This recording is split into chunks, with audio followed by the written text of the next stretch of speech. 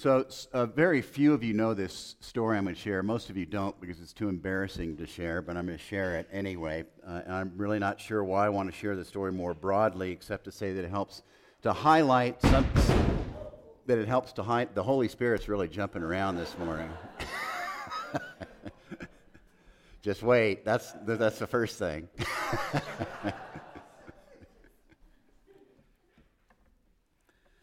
But I want to share a story that highlights something about the Holy Spirit. Didn't happen. Several months ago on a Saturday afternoon, a good friend of mine invited me to go snowmobiling with him, and given that I'd done it 3 or 4 times before, I thought it'd be a great idea. And after dropping by my friend's house and making sure his snowmobiles were in working order, we got into his truck and headed up to the backside of Aspen Mountain. And when we arrived, he unloaded the snowmobiles, as getting them out of the trailer was certainly a bit tricky for my skill set. And with both snowmobiles sitting on the side of the road, finally, he told me to go ahead and get started by crossing the road in order to head up an adjacent snow-packed road. So I stood next to the snowmobile, reached down and pulled the starter cord, and after a few pulls it started. And of course, I didn't do anything to check the snowmobile out. Mistake number 1. I didn't familiarize myself with where we were going to go. Mistake number 2. I didn't make sure that the snowmobile was pointed in the right direction before getting onto it. Mistake number 3. Nor had I ever tried to steer a snowmobile on asphalt. I had no idea you can't steer a snowmobile on a road. Mistake number 4. So I got on the snowmobile, I gave it some gas, and off the snowmobile, and I went straight up the side of the road, precisely in the wrong direction, despite my efforts to turn it. And after I stopped, I realized I was about 30, 40 yards from the snow-covered path I was supposed to head to. I was along the side of the highway. So I knew I had to turn around and go back the 30 yards I had just traveled. So I thought, this is really hard to turn, this snowmobile on this asphalt, so what I need to do is I just need to give it a lot of gas. If I give it a lot of gas, it'll give me the momentum to turn the thing around. So I gunned it. I immediately forgot where the brake was. I went 90 degrees across the highway and went flying off a 40-foot steep cliff. Through the air, through a grove of trees, I sailed until gravity took over and I dropped the 40 feet into a pile of snow. About 3 minutes later, I saw this head peering over the cliff looking down at me, and it was amazing I didn't die. That was astonishing. It's amazing I didn't hit a tree. It's amazing there was only one little dent in the snowmobile, and I was really stupid, to say the least. Well, my friend and I learned a bunch of lessons that day. He has not invited me back to go snowmobiling. I learned that it's not only smart to know what you're doing before proceeding on a snowmobile, but that a snowmobile is incredibly powerful. I learned, of course, as I said, that snowmobiles don't turn well on a road surface. And I learned, at a minimum, that it is wise to have some control over the power of a snowmobile. As I thought about that day and flying through the air, and that I could very well not be with you today, I realized that some of the same things that can be said about a powerful snowmobile can be said about other power sources as well. See, too much power of any kind without some control over that power is not a good thing at all. It's why cars not only have gas pedals, but brakes. It's why our government has a system of checks and balances that I wish more people paid attention to. It's why it's a darn good thing that nuclear reactors have systems that control the amount of energy released. It's why trains need brakes. It's why planes have to slow down before landing. Yes, indeed, too much uncontrollable power is never a good thing. We can all see what happens when power is unfettered. Look at some current world day leaders. Look at what happens when a spouse thinks that a relationship is about who has the most power instead of a relationship of mutuality. Look at when a gang leader has weapons and feels that he is invincible. Look at what happens when a religious leader claims to speak for God. And for sure, powers of all kinds is a God-given thing, but limits and control are essential. We need to be aware of the importance of limiting and controlling power. But there's another kind of power out there that sadly I have tried in my life to try and control and limit too much. There's a power out there that sadly some of us have tried too much to control and limit. There's a power out there that frankly too many communities of faith that I've been part of have tried to control and limit far too much. There's another source of power out there that sometimes we squash and we attempt to control. Yet, unlike all earthly sources of power that I mentioned, this other kind of power was never meant to be under our human control. And what I'm speaking about, of course, is the power of the Holy Spirit. So today is Pentecost Sunday. It's been celebrated for thousands of years, and the word Pentecost, as some of you know, means 50. And it's been 50 days since we've celebrated Easter. And Pentecost, as was described in that reading, is the day that the Holy Spirit came upon all people and filled them with the presence of God. And while Pentecost is a Christian celebration, it is important to point out that Pentecost actually has its roots in ancient Judaism. You may remember the Passover, when God sent a plague after plague to the people of Egypt to try and force Pharaoh to release the Jews from slavery. You may remember that none of the plagues worked except for the last one, in which death passed over the Jewish children. And it was then that the enslaved Jews were freed and fled into the desert under Moses' leadership. And early Jews not only celebrated the Passover event every year, as they still do, but they celebrated at the time something called the Festival of Weeks. It was a harvest festival. It was a time of joy and celebration in which people would come together in Jerusalem to give God thanks for the first grains and the first fruits. It was also a time of celebrating God giving Moses the Torah, of the first 5 books of the Old Testament. Now, this Festival of Weeks, this celebration of the gift of Torah, was set to happen every year, 50 days after Passover. And the Hebrew word for this is Shavuot. And long ago, it was expected that Jews would travel to Jerusalem for this event. And so for this reason, the day that the Holy Spirit came upon the people in Jerusalem, for this reason, the city of Jerusalem was packed, full of people who were there to celebrate the Festival of Weeks, the giving of the Holy Spirit. It was full of people who were there remembering and celebrating and missing and wishing for Jesus. There were many, many people there from all kinds of traditions and sorts of journeys in faith.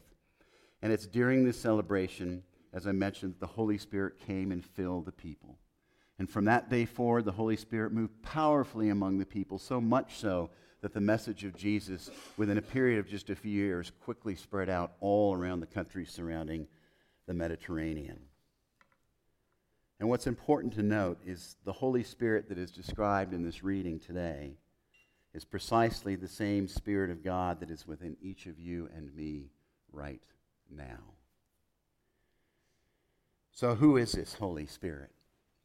And what does the Holy Spirit do? And I thought it might be helpful just to spend a few moments on these questions. Who is the Holy Spirit and what does the Holy Spirit do? Simply put, the Holy Spirit is the presence and the power of Christ. Just think about that. The Holy Spirit is the presence of the power of Christ within you. The Spirit and power of God is found not only in every place, but in every person. Now, some Christians that have been around a long time, you have heard and referred to the Holy Spirit as the Holy Ghost. One and the same thing, it's just a matter of semantics. And the living presence and the power of God does many, many things in you and in me. The Holy Spirit is what makes us creative. The Holy Spirit is what gives us great ideas. The Holy Spirit is what helps people overcome astonishing odds and incredible difficulties. When someone says, I don't know where the strength came to help me to overcome this situation, that's the power of the Holy Spirit. It's the Spirit that breathed life into the first person, as described in the book of Genesis. The word is Ruach, the Spirit of God. It's that same Spirit that is within us now. And not only is the Holy Spirit the source of our creativity and ingenuity in every breath, but the Holy Spirit is described throughout Scripture is where we get our natural gifts and our talents and our passions. It is the Holy Spirit that leads people to advances in medicine and psychology and space and geology and biology. These are all sciences that come and are inspired from the Holy Spirit. It's the Holy Spirit, Scripture tells us, that teaches us how to pray when we don't know how to pray.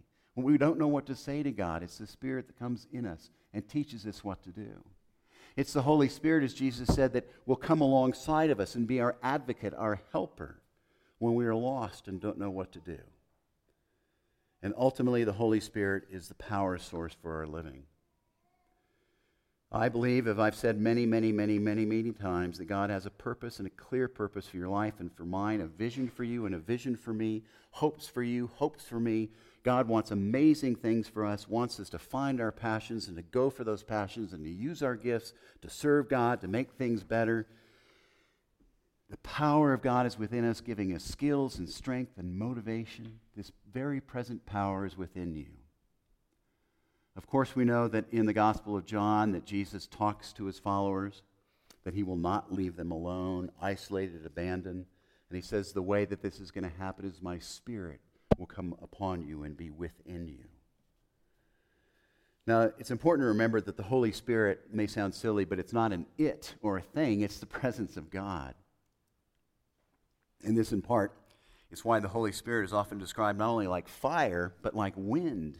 It's the presence of God. You may not actually see the Spirit, like you may not necessarily see wind, but you can see the effects of the Spirit. And you can often tell when the Spirit of God is moving and acting, just like you can see the effects of wind. So this Holy Spirit has the capacity to do many things within us. But I want to turn briefly to something else for each of us to keep in mind. Remember earlier I said that sometimes I, in my own journey of faith, have tried to put limits on what God can do in my life. And maybe some of you have had that experience. It's been my experience being in various communities of faith that sometimes people try and constrain the Holy Spirit and not let the Spirit move. But that Spirit is something that wants to move. You and I are here today because those first followers of Christ on that first Pentecost day did not try and limit what God was going to do within their lives. I want you to think about that this story is described here. We are here today. The Christian churches around the world today, because those first followers did not say, no, we're not going to do that. No, we're not going to follow you in that way.